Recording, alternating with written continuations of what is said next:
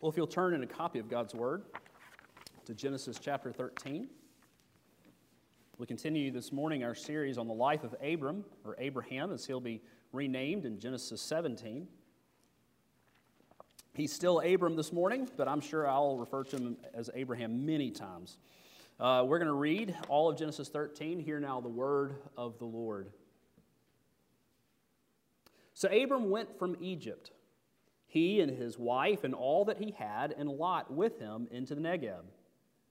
Now Abram was very rich in livestock, in silver and in gold, and he journeyed on from the Negeb as far as Bethel to the place where his tent had been at the beginning, between Bethel and Ai, to the place where he had made an altar at the first. And there Abram called upon the name of the Lord. And Lot, who went with Abram, also had flocks and herds and tents, so that the land could not support both of them dwelling together. For their possessions were so great, they could not dwell together. And there was strife between the herdsmen of Abram's livestock and the herdsmen of Lot's livestock.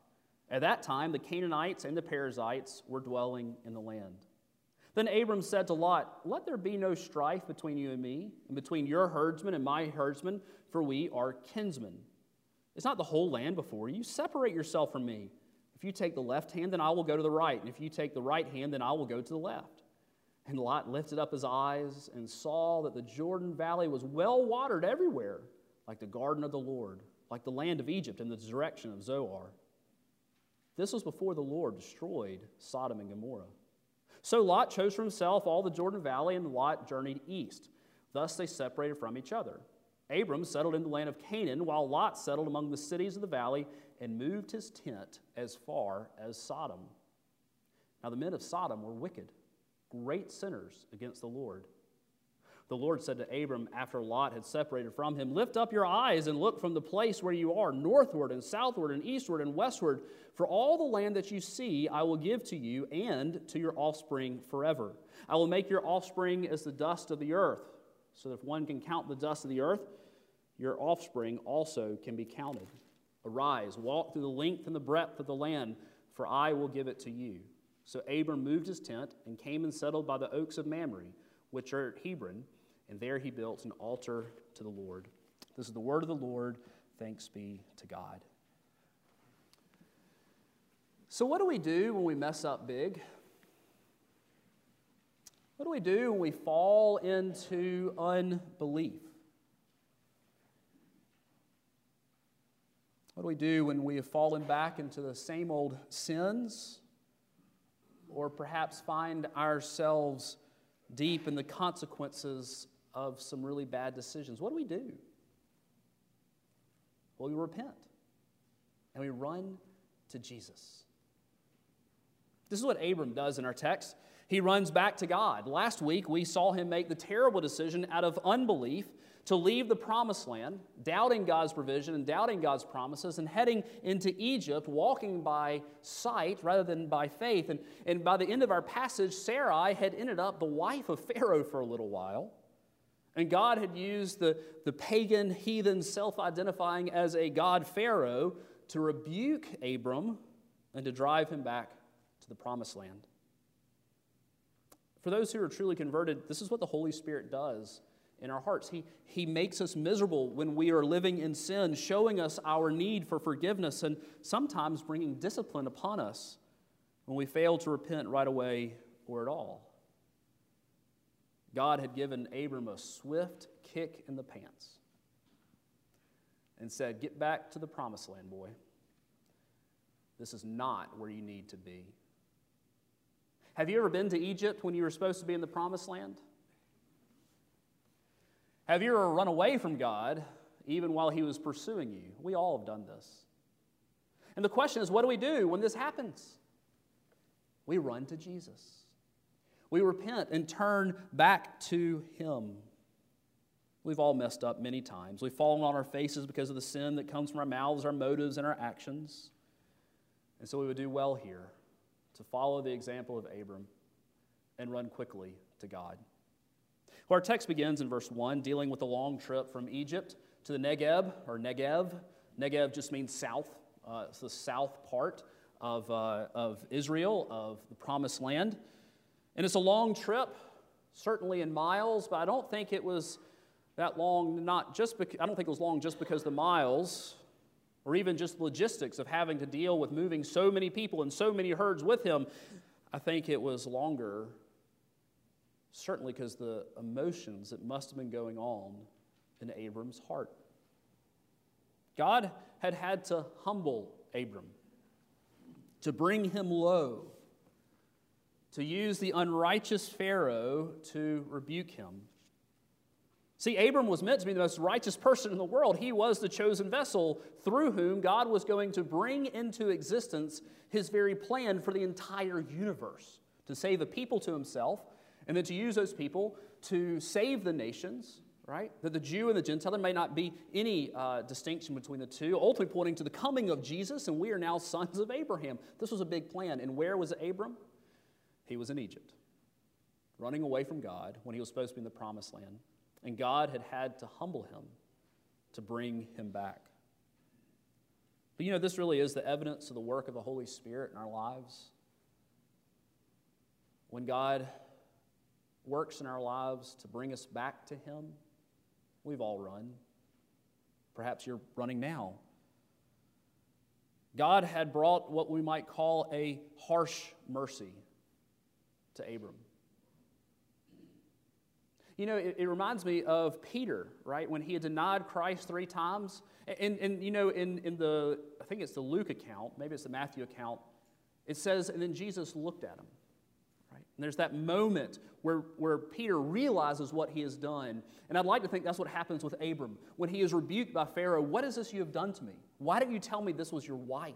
Why did you let me marry her? Get out. And so he went with his tail between his legs, heading back home, heading back to the promised land. And y'all, this was a great mercy of God. This is God's promise to his people, that when we run from him, he will, by his Holy Spirit, call us and calls us to return to him. See, God had entered into this relationship with Abram not because Abram deserved it, but rather because of God's love and grace. And this is the same way that he has entered into a relationship with you and with me if you're a believer in Christ. And God is committed to preserving our faith. He is committed to this thing called sanctification to make us more and more like his Son, our Savior, Jesus. And so this means that he is going to cause us to turn to him when we run, just as he did for Abram. And so God rescues Abram. He rescues Abram from himself. Don't you need rescuing from yourself often? I know I do. I say, oh my, I didn't know that was in my heart. I can't believe I thought that. I can't believe I did that. Lord, thank you for rescuing me from myself. I'm talking after conversion. This is what God did for Abram.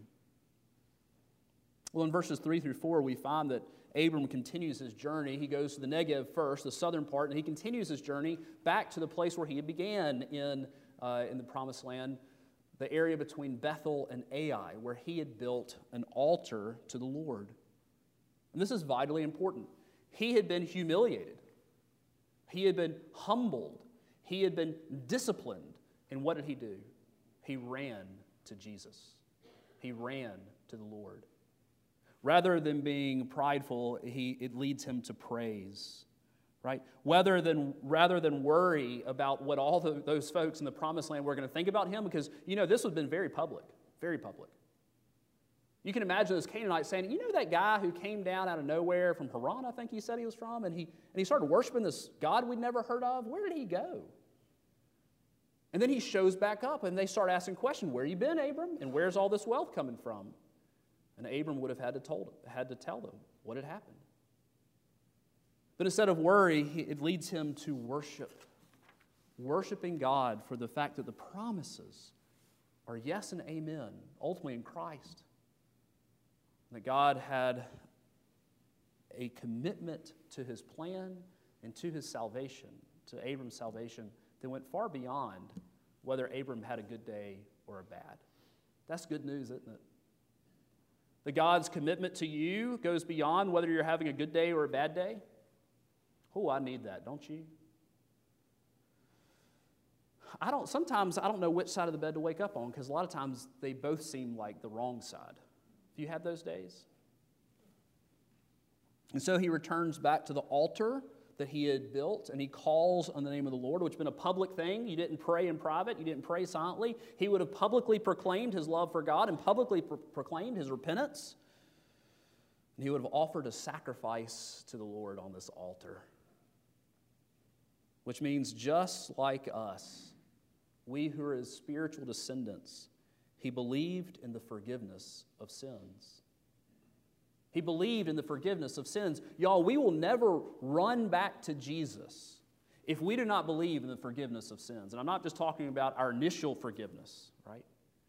In one sense, we can say all of our sins, past, present, and future, have been forgiven in Christ, paid for him, but there is still that separation that comes between us and God and us and others when we sin.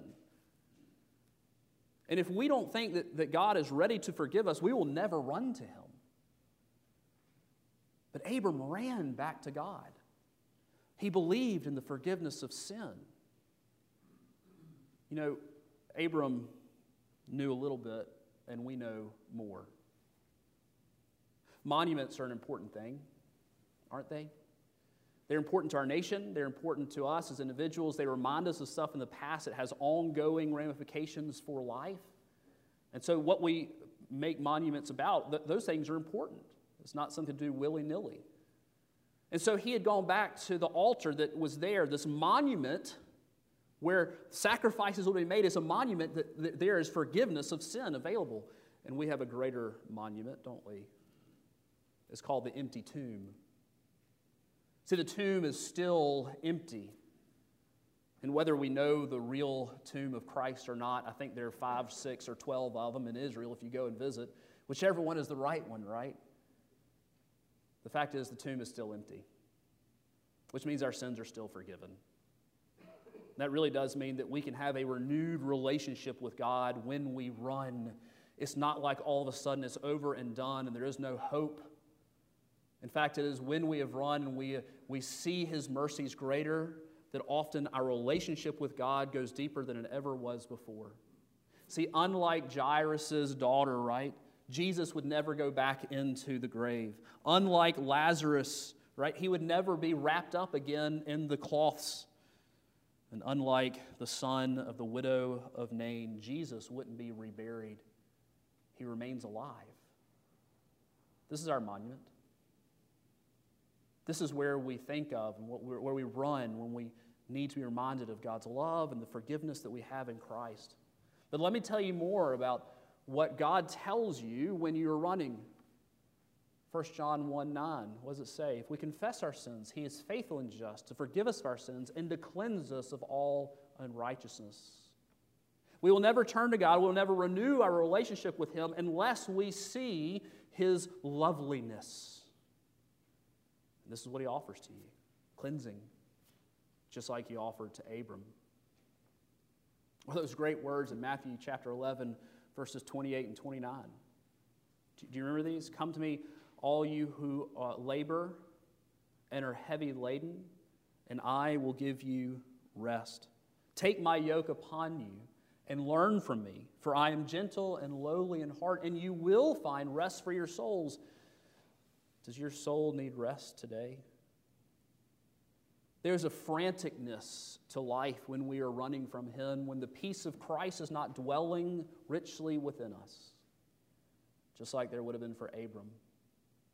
And what a sweet release it must have been to finally come to that altar, renew his relationship with Jesus. What about you? Do you need to renew your relationship with Christ? Perhaps it's sin, I don't know, but maybe it's just apathy. Maybe it's the routine of life. Maybe it's distraction. Maybe it's busyness. There are so many enemies to intimacy with Christ, aren't there? Christ stands ready to renew your relationship with him. Run to him. You know, it's important that we do business with God and with others quickly. Because the reality is that while we may tarry and while we may wait, life still goes on, doesn't it? It doesn't stop. It just keeps moving. And tests come into our lives. Trials come into our lives. And when we are running from God, when we are not having that intimacy with Christ for which we were designed, then we are not enabled and ready to meet the trials before us. You'll remember we were going through James on Wednesday nights. And it says, for those who lack wisdom, let him ask. Right? And God, He's going to give generously. He gives without reproach, but yet may He ask in faith. Right? Not doubting. And so when we are walking deeply with Christ, we are ready to meet trials, or far readier than otherwise. And we have a picture in our text of a test that comes Abram's way immediately after he renews his relationship with the Lord. And the fact that he has renewed his relationship with the Lord utterly changes how he meets this trial and tribulation, this test that comes his way. And the test is that of wealth. A lot of times we don't think of wealth as a test, but actually Scripture says a lot about wealth being a test. The test here is that God had actually used Abram's sin of heading into Egypt to provide for him financially. So much so that here is this nomad coming out of Egypt, and we're told that he has a lot of money. He has silver and gold. Nomads didn't have silver and gold. Their wealth was made up in herds. But he had great herds too, and not just him, but also Lot, his nephew. Lot had been blessed by God as well because he is connected to the line of promise. He's connected to Abram, the vessel through whom God has chosen to bless the nations. Well, the problem is that as they come back to the promised land of Canaan, the good fields, the good pastures had been taken by the folks who already lived there, the Perizzites and the Canaanites. There just wasn't enough land to go around. And this led to strife. This led to conflict between the two herds or herdsmen of the flocks of Abram and of Lot. Abram shines forth in great faith. See, having a renewed relationship with God, he is enabled by the Spirit to walk by faith and not by sight. And his behavior here, it is in stark contrast to how he handled the issue with Egypt. In fact, it points us straight to Jesus, where he is described in Philippians 2, 3, and 4, where Paul says, "Do nothing from selfish ambition or conceit, but in humility count others as more significant than yourselves. Look not only to your own interests, but also to the interests of others." This is what Christ did, right? Where he considered our interests, our needs, more significant and worth the pain and the price of our salvation at Calvary. And here is Abram. He is the patriarch. He is the chosen one. Lot has been blessed just because he's connected to Abram. Just like Christ deserved all honor and glory and power and dominion both then and now, and yet he laid down his life for those who trust in him. This is what Abram does. He sets aside his own rights for the rights and for the good of Lot. See, Lot had all this stuff because he was connected to Abram, but his response was ingratitude. What should have Lot done at this point when his herdsmen are getting caught up with are getting entangled with the herdsmen of Abram? He should have said, "Okay, guys, listen. Abram's the guy. We're here because of him. If we need to slaughter these herds, then we'll do it, right? He's the one we're going to honor. He's the important one. Praise God for Abram that we get to hang out with him and we get blessed because of him." Instead, he seems to egg them on. He could have stopped these herdsmen. It's kind of like if you have a computer. The computer is connected by a power cord to the wall, and the computer says, I really don't like that power cord. I don't want anything to do with you. Get away from me. And so you disconnect the power cord and you throw it away. What happens to the computer? It loses all blessing, right? The blessing of power. That's what Lot's doing here. He's walking by sight rather than by faith. Now, Abram could have done a lot of here. He is the patriarch. His word is law. He could have had all those herds slaughtered. He could have banished Lot. He could have taken all that stuff over. But he doesn't. He does something that is almost unbelievable. Look at verses 8 and 9 in your text. Then Abram said to Lot, "Let there be no strife between you and me, and between your herdsmen and my herdsmen, for we are kinsmen. Is not the whole land before you? Separate yourself from me. If you take the left hand, then I will go to the right. And if you take the right, then I will go to the left." Do you see what he just did? He offers the promised land to Lot. It says the land, definite article, the land. It's not the land before you. He offers the promised land of Canaan to Lot. Lot didn't deserve it. It's clear that his relationship with Lot, kinsman is how it's translated in the ESV, or brother is in Hebrew, is far more important to him than material possessions. One commentator put it this way: the situation was right for strife and conflict, and at other times would have naturally turned into such. But Abram's faith showed that there was a better way in solving a potential conflict, the way of self-renunciation. Last week we saw Abram walking by sight, turning his back on God and heading into Egypt. Now, however, with the renewed faith, he is walking by faith. That which God had given to him, God would continue to give to him. That which God had promised to him, no one could take away. And so he's enabled to be generous and to offer the very promised land to Lot. But Lot doesn't respond like Abe does he? He does not seek to follow the delight of God's standards or put the rights or the good of others before his own. He looks out over the land and he chooses that which appears to be good. Verse 10, "And Lot lifted up his eyes and saw the Jordan Valley was well watered everywhere, like the garden of the Lord, like the land of Egypt in the direction of Zoar."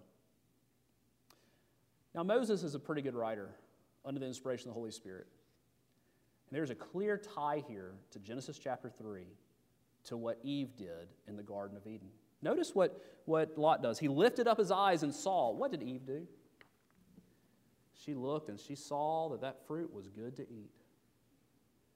See, they both chose something from sight rather than by faith, because here was the problem. He was going to be living in an area that was going to lead to his downfall. There was a price that was going to be paid. He chose what looked good to his eyes, but spiritually was a great detriment. We're told here in verse 10, this was before the Lord destroyed Sodom and Gomorrah. Verse 12 and 13, Abram settled in the land of Canaan, while Lot settled among the cities of the valley and moved his tent as far as Sodom. Now the men of Sodom were wicked, great sinners against the Lord.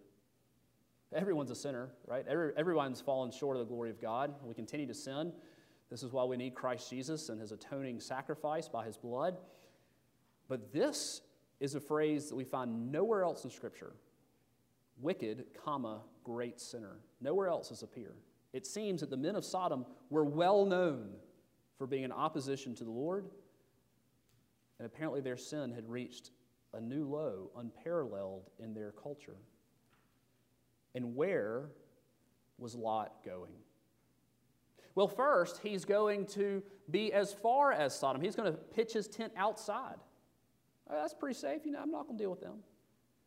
You know what happens in chapter 14? He's living in Sodom.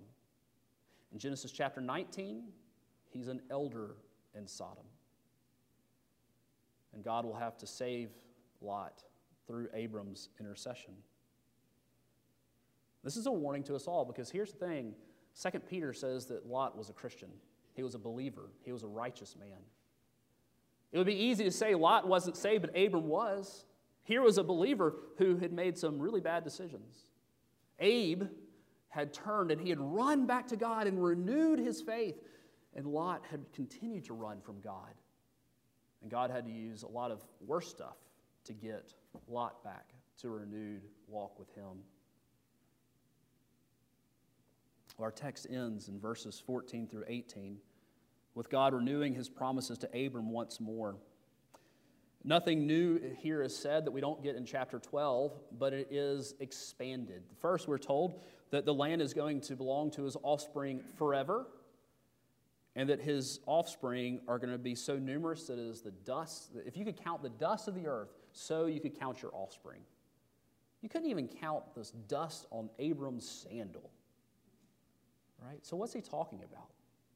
He's talking about the great offspring that will come through Abram. First, the physical line, right? The son of promise, Isaac, and then all the Jews that come from him. But then also Jesus, the Messiah, will come through his line. But ultimately, he's talking about us, y'all, his spiritual offspring. For we are the sons of Abram by faith. And we share in the promises that God has made to Abram. So here's the thing. God's promises continue to get better and better and better. And what Abram knew, we know better. And what Abram was given, we have been given so much more. And there's one promise that has not happened yet. The day when the God of Abraham, Isaac, and Jacob, the day when our Messiah, our Lord, and our God will return. And when he does, he will bring his kingdom in its fullness, which will never end. And we will see our Savior face to face. So how do we land this plane? This text is a great text where we are reminded that God is gracious, loving, abounding in steadfast love. He is slow to anger. He is quick to forgive. And the price for our forgiveness has been paid in Christ Jesus and by his blood and by his resurrection, which then is the reason we can renew our relationship with God. We're called to renew it on a daily basis. We are called to renew it on a weekly basis as we join together to worship God. But we're also called to renew our relationship when we realize that we've run and we need to run to God. And God stands ready, his arms open wide. So all those who will come to him, first in salvation if you've never been saved, but two, if you need to do business with God, he welcomes you and he loves you. And as we have these renewed relationships with the Lord, he equips us and enables us to meet the trials like Abram and Lot faced. He enables us by his grace to meet those things with faith instead of by sight. Finally, even as we trust that the promises of God are yes and amen in Christ Jesus, and the best is still yet to come. Chrissy and I attended it's called the Sing Conference. It's Kristen and Keith Getty. They wrote In Christ Alone and How Deep the Father's Love for Us. We attended a worship conference at the beginning of this week. 7,200 people singing. And it was so loud that you could not hear yourself sing. And I kept thinking, this is amazing, and heaven is going to be even better. And I yearn for that day when Christ comes and makes all things new. And all these things that we've said are important in this world, we'll finally see them in their right light. So we look now to the day when all his promises have been fulfilled, and we stand in the new heavens and the new earth. And so we pray, come Lord Jesus, come quickly. Amen. Let's pray. Our Father in heaven, we thank you for the great promises that we have in Christ, the promise of renewed relationships with you and with others. We thank you, Father, that you stand ready to love, and you do love. Lord, you stand ready to forgive and to restore us to the joy of our salvation. So, Lord, I pray that we would keep short accounts with you and others, that we might be equipped to meet trials of various kinds, even as we yearn for the day when all these promises are finally and fully fulfilled when Christ has come again. We pray these things in the name of Christ, our Savior. Amen.